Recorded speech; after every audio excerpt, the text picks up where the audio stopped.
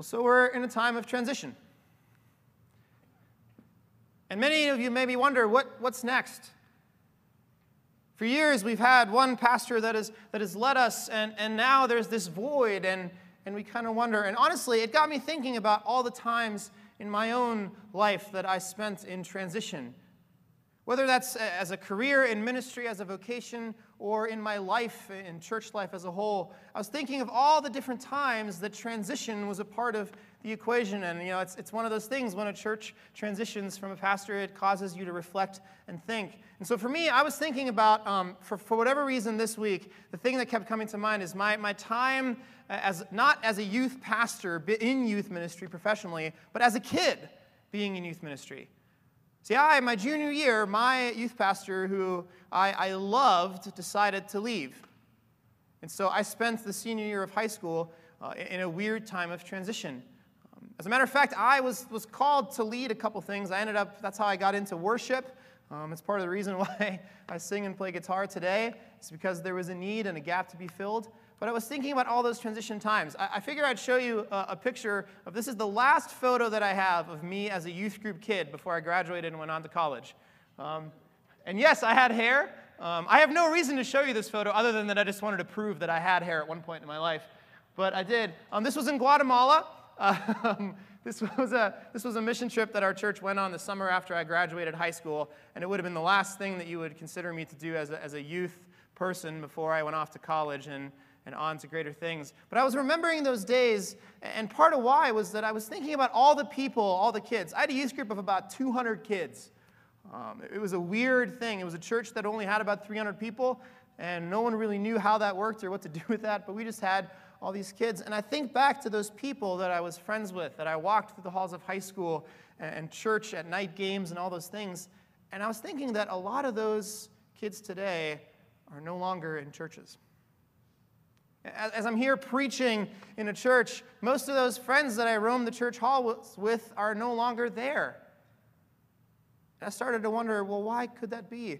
And that's a question that's haunted me for most of my time as a youth pastor. I spent a decade working in youth ministry after I got out of college, actually until I came here. And that's one of the most haunted questions is, why do students who grow up in children's and youth ministries leave the church after they graduate in such large numbers?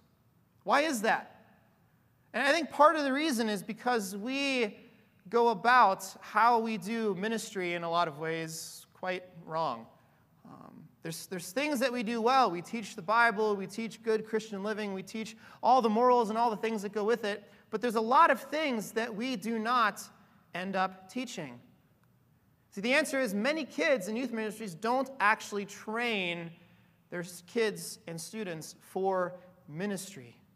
They don't learn how to walk by the Spirit, how to pray, how to discern, how to seek wisdom, how to handle trials, how to worship.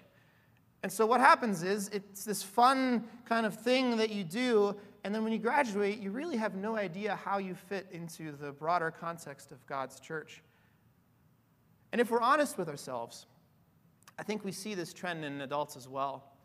See, there's a weird way that we think about church, and it's a dichotomy that I think of as this. You have the leaders, and you have the participants.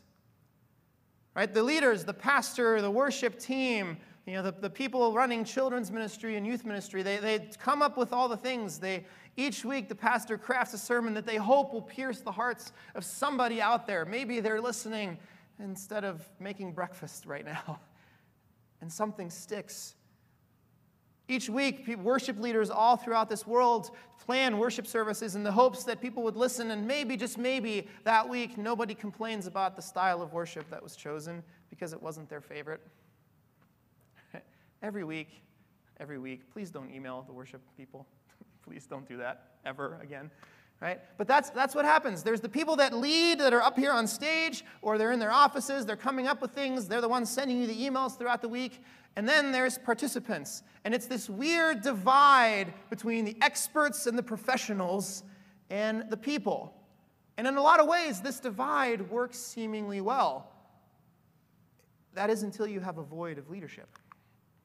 Until you have the leader that has been doing all the things that's no longer there. And then as a church, you wonder, what do we do now?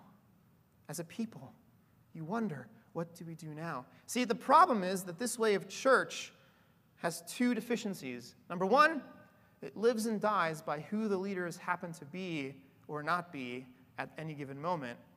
And number two, it's profoundly, thoroughly unbiblical when we look at how the Lord calls us to do and be the church. And so this morning, I thought, as we are in this time of transition, as we are in this first Sunday without a pastor, that we would start to look at, in the words of Paul in Ephesians 4, how the church actually ought to function. Because I think in the months ahead, this will be a tremendous help to us as we see what the call on our lives as members of God's church really is. So I want to look at Ephesians 4, 1 through 16 this morning, and it's the words of Paul. See, Paul starts this after he has just summarized the gospel message. He's given a beautiful account of what the gospel actually is, and then we have the word therefore here in verse 1, and whenever you see, this is an old Bible professor adage, when you see the word therefore, you should ask, what is it there for?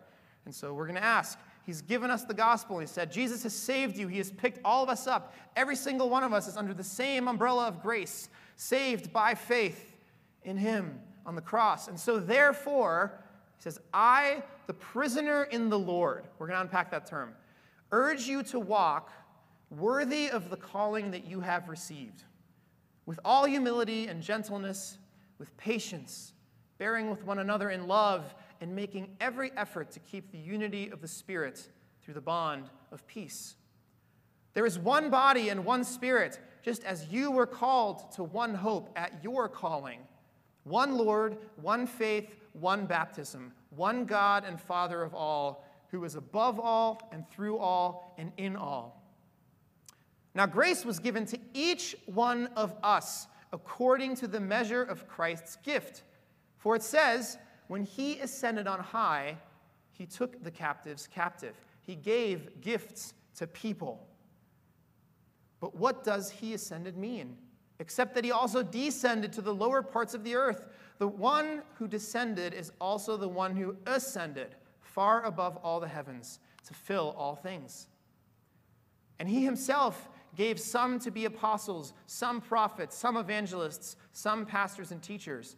And here's the key, to equip the saints for the work of ministry, to build up the body of Christ, until we all reach unity in the faith and in the knowledge of God's Son, growing into maturity with the stature measured by Christ's fullness. Then, if we do this, then we will no longer be little children, tossed by the waves and blown around by every wind of teaching, by human cunning with cleverness and the techniques of deceit, but speaking truth in love. Let us grow in every way into him who is the head, Christ. From him, the whole body, fitted and knit together by every supporting ligament, promotes the growth of the body for building itself up in love by the proper working of each individual part. Take a breath. We'll go through this one bit at a time. So Paul starts with this phrase, therefore I a prisoner. And we need to unpack, the prisoner in the Lord is not a negative term. He uses this prisoner word, but he's essentially, it's a voluntary enslavement, so to say. We are no longer slaves to sin, but instead to Christ. See, the only time being a slave is a good thing is if you're a slave to Christ, because you are a slave to the one who has your best at heart. Right? And so when we enslave ourselves, when we become prisoners in the Lord, in essence being completely subjected to what the Lord wants from us and for us, it is the best life we could possibly live. And so when he says, I, the prisoner of the Lord, it's the best possible way of describing himself. It's not a negative term. He's not feeling like he's in prison because he has to serve Jesus. Right? He says, I urge you to walk worthy of the calling you have received. That's the first thing. You as God's people, every single one of you have a calling. It's not just the pastor who's standing up front, whoever happens to be preaching. Today it's me. Who knows who it will be in the months ahead. It's not just the person leading times of prayer or worship. You, sitting on your couch at home, you are urged to walk worthy of the calling you have received. You have received a calling. What is that calling? It is to be the people of God. It is to walk in a ministry. See, you think that some people are called to ministry, some people are called to be accountants, some people lawyers. No, we are all called to gospel ministry. As I work through ordination and seek pastorate, my call is to preach the word. And the way that I engage in the ministry of the gospel will be the regular preaching of Christ's word. But every one of us has a same call, just a different way of going about it. Every one of you is called to be a minister of the gospel of Jesus Christ. You can't get around it. God doesn't make it optional. He doesn't say, hey, if you are really good at talking, you should probably be proclaimed. No, every single person is called to be about the word of God and his gospel and carrying it forth and being the church and being the city on a hill, the light that doesn't go out. It is a call that is equally placed upon each of us, whether you are in professional ministry, and we're going to unpack the word professional a little later, or not. And so that's the first thing we have to understand. We have a calling. Paul then goes on to explain to us how this calling is supposed to work. Right? He tells us, now grace was given to each one of us according to the measure of Christ's gift. For it says when he ascended on high, he took captives, he gave gifts to people. The translation says men, and if you look at the original languages, the nuance here is really all men. It's the entire populace. It's not just these men or those leaders or this tribe or this nation or just the Jews or just, it's all the measure of God's people. The populace as a whole has been given gifts for ministry. And so how do you fulfill this calling? Well, two ways. Number one, you are actually empowered by God with gifts to live out the Christian life and witness for the gospel. He gifts you, specifically you, to be able to do it. You might not know that. Maybe you don't know because you haven't tried. For whatever reason it may be, you may not understand how that calling is supernaturally given to you, but it is. It is a supernatural gift that you have received. And so you are not just called to be the church, not just the leaders up front, but you. But you're also gifted by the Holy Spirit. Christ gives you gifts. The Lord gives you gifts and abilities to be the church. The other thing is that he provides people to equip you. See, this is the key verse. I think in all of this, if we get nothing else, take a close look at verses 11 and 12. It says, he himself, he gave some to be apostles, some prophets, some evangelists, some pastors and teachers, right? So he's admitting, well, yeah, there are some that I have actually given this equipment to be a professional minister to some degree, to do this as a vocation, not as a tent maker. But, verse 12, he gives those people not to do all the ministry, but to equip the saints, verse 12, for the work of ministry and to build up the body of Christ. And here's what's crucial. We in the church, especially in America, we have made a grave mistake in assuming that it's the pastor's role to do church. And so we come and we sit in our seats and we listen to the sermon and we listen to the worship and we generally evaluate it. Whenever I go to lunch with people after church, usually one of the things is, did that sermon speak to you? What did you get out of worship today? I didn't really like that song. I didn't really get anything out of that sermon. I was kind of half paying attention. The pastor, was just weird and put me to sleep. He was talking about the saints and calling, and right? And part of the reason we feel that way is because when we come, we somehow expect that there is a leading and a participating, right? Rather than a leading and leading. The pastor's role is not to do all of the church's ministry. It's not to do all of the church's care. It's not to be the one person who makes sure he prays for all the people. His job, his calling, is to equip the saints, and the saints are you, to do those things as the church. And if you hire a pastor, a transitional pastor, a worship leader with the expectations that they are going to be the ones to make everything happen, you're going to be really disappointed and fall flat. Because it's not their role. See, the Lord gives certain people with a giftedness to lead, and their role is to make sure that the people are equipped. That in the preaching of the word and whatever programs and Bible studies and things we do, that people can come and they can breathe in to some degree, and then they can go and they can breathe out. That's the role of the professional ministers, so to speak. And even more than that, it's not just their role, it's also yours. See, if you think that the pastor is primarily supposed to be your source of scripture and truth each week, again, you might have some inventory of spiritual health to do. Because we ought to be a people that engage in God's word on our own. We should. We should take the things that a pastor speaks of. You should look at this passage when you go home throughout this week, and you should test it against anything that I say. I should not be, if I am the one time this week that you hear scripture, you're doing it wrong. I got to tell you. We are to take a responsibility for our own spiritual health and well-being. What would it look like if instead of just coming to church, right, you get all your clothes on, you barely get ready, maybe you got to get your kids out the door, and you show up and you plop yourself in the seat and you go, please let it be songs that I like. But instead, you spend time preparing before worship to meet Christ. Do you ever think that the role of the worshiper in the sanctuary is actually to worship? You're not here for yourself on Sunday mornings. You're here for Him.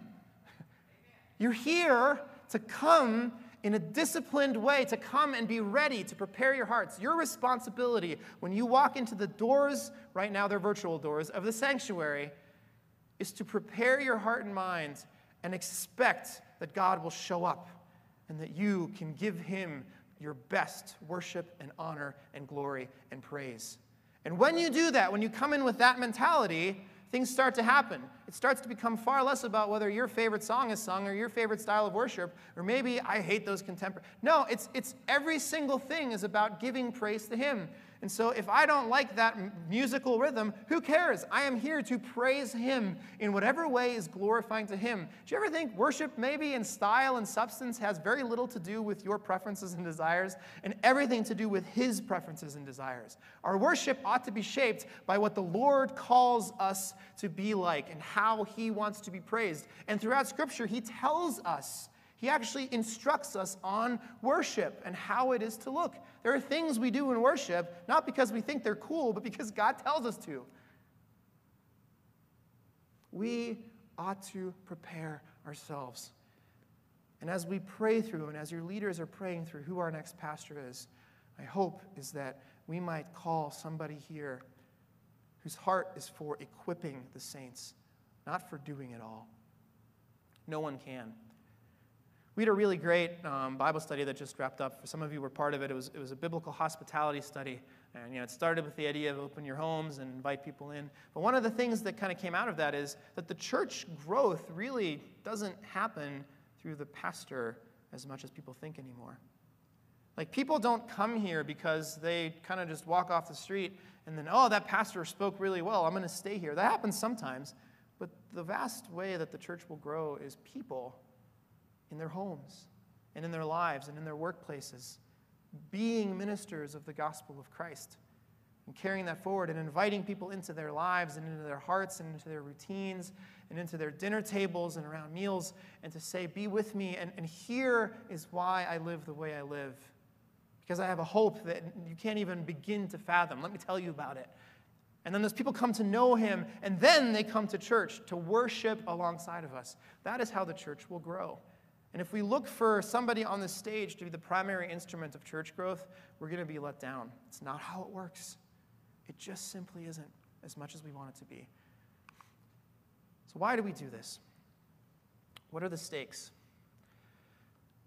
If we don't take ownership of our own faith and our own ministry that God has called us to individually, Paul says there's a couple things that will happen. Here's what it is in verse 14.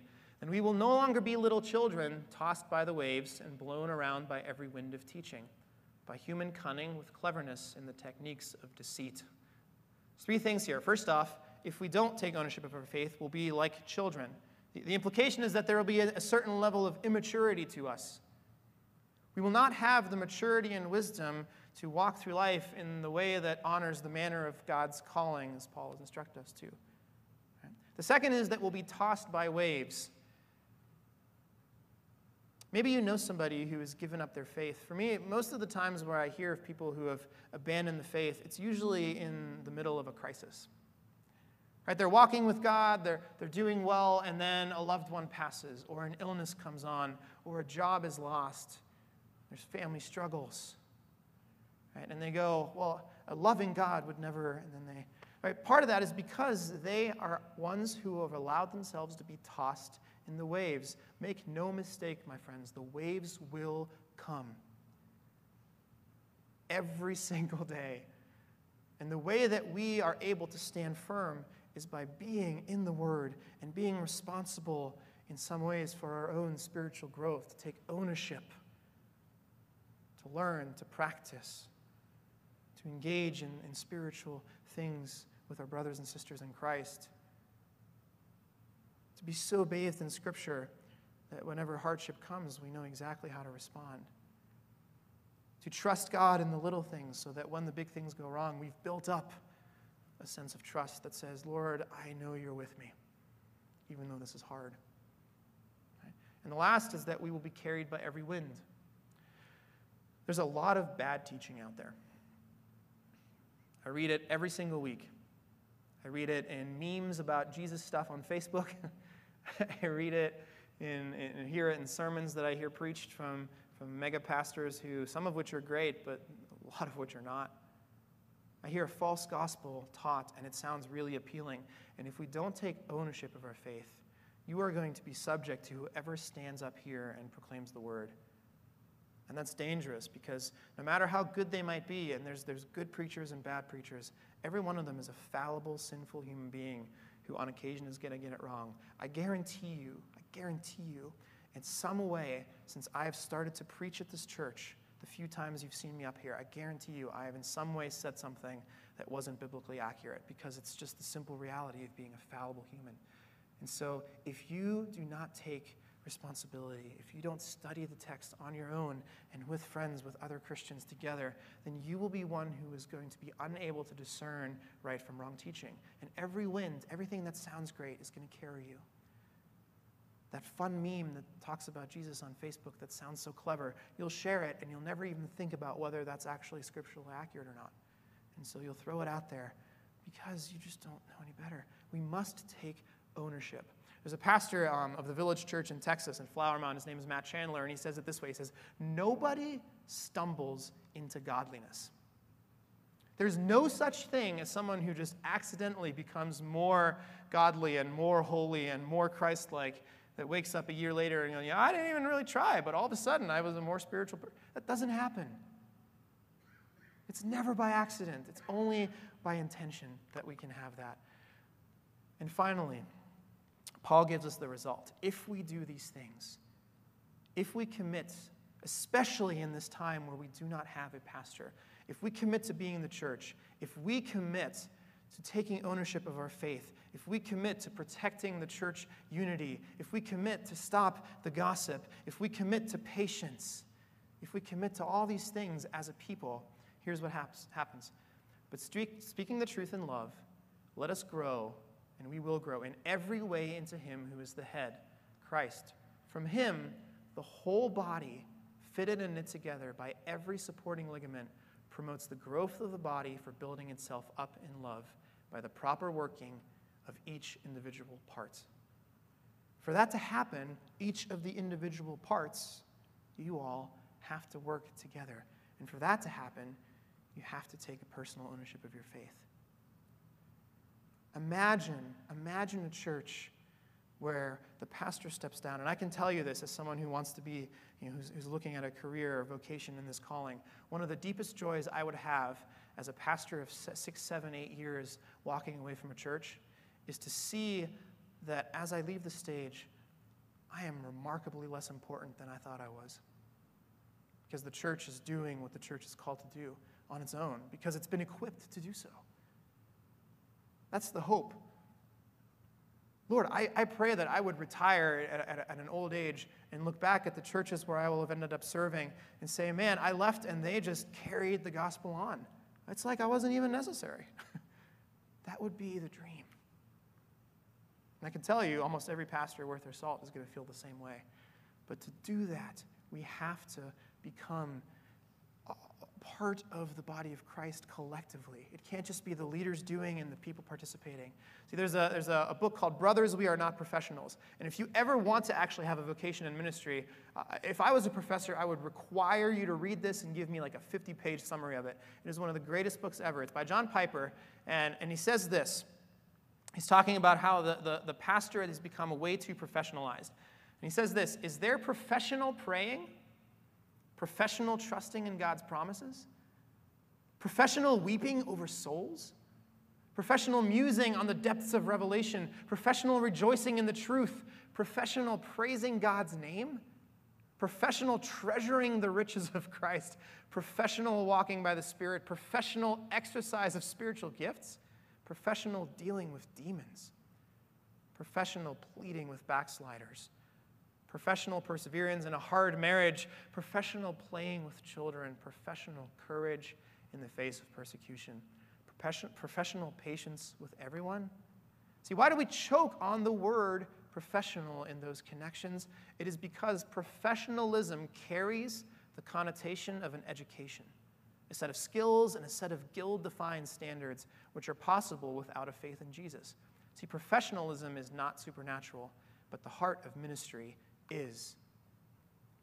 What he's telling us is that you have professional ministers, and there is a need for them to some degree. It's not that we should not call a pastor. Don't get that from me at all. We need somebody who will lead the vision of this church forward and to be a primary equipper in some way of the saints.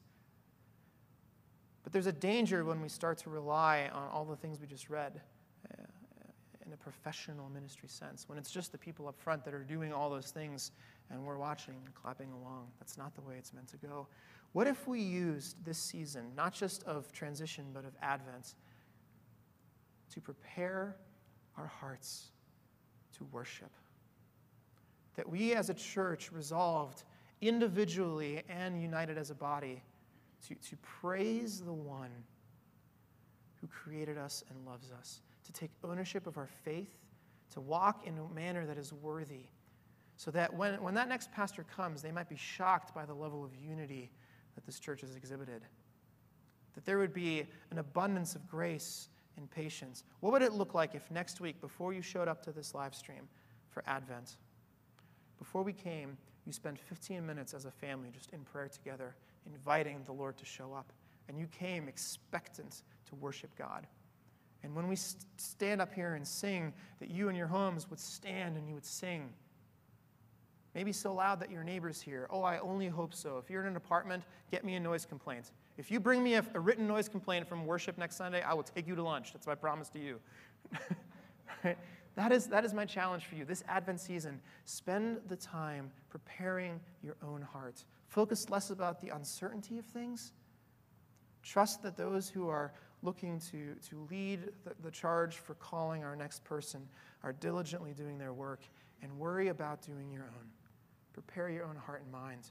Protect the unity of this church. Lift it up wherever you go, and see what the Lord does. Our role up here is to equip the saints.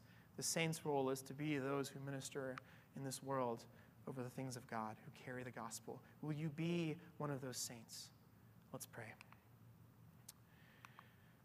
Father, we thank you. We thank you that you love us. We thank you that you're with us. We thank you for years that we have had of faithful leadership, for a pastor whose heart has been after your people, who has sought to equip us and walk with us in every way. And God, as we enter this time of transition, Lord, we pray individually that we would fulfill the roles that you've called us to. We pray that you would shape our hearts and our minds. We pray that you would be in each and every one of our homes. We pray that you would give us your Spirit, that you would lead us by your truth. We pray. And Lord, we lift up this church. Father, we pray for its leaders. We pray that they would have the discernment that is needed to call whoever it is that we might have as our next pastor here. We pray for the person who will be leading transition. We pray that we would be willing as a church to be honest with ourselves, to engage in some introspection, to see what it is and what areas we might need to grow, both as a church and as individuals. Father, we pray that our own selfish thoughts and desires would slide into the background and that your saints would be equipped by your gospel to prioritize the things of you. Be with us this week as we go out. We love you and praise you. And all his people said,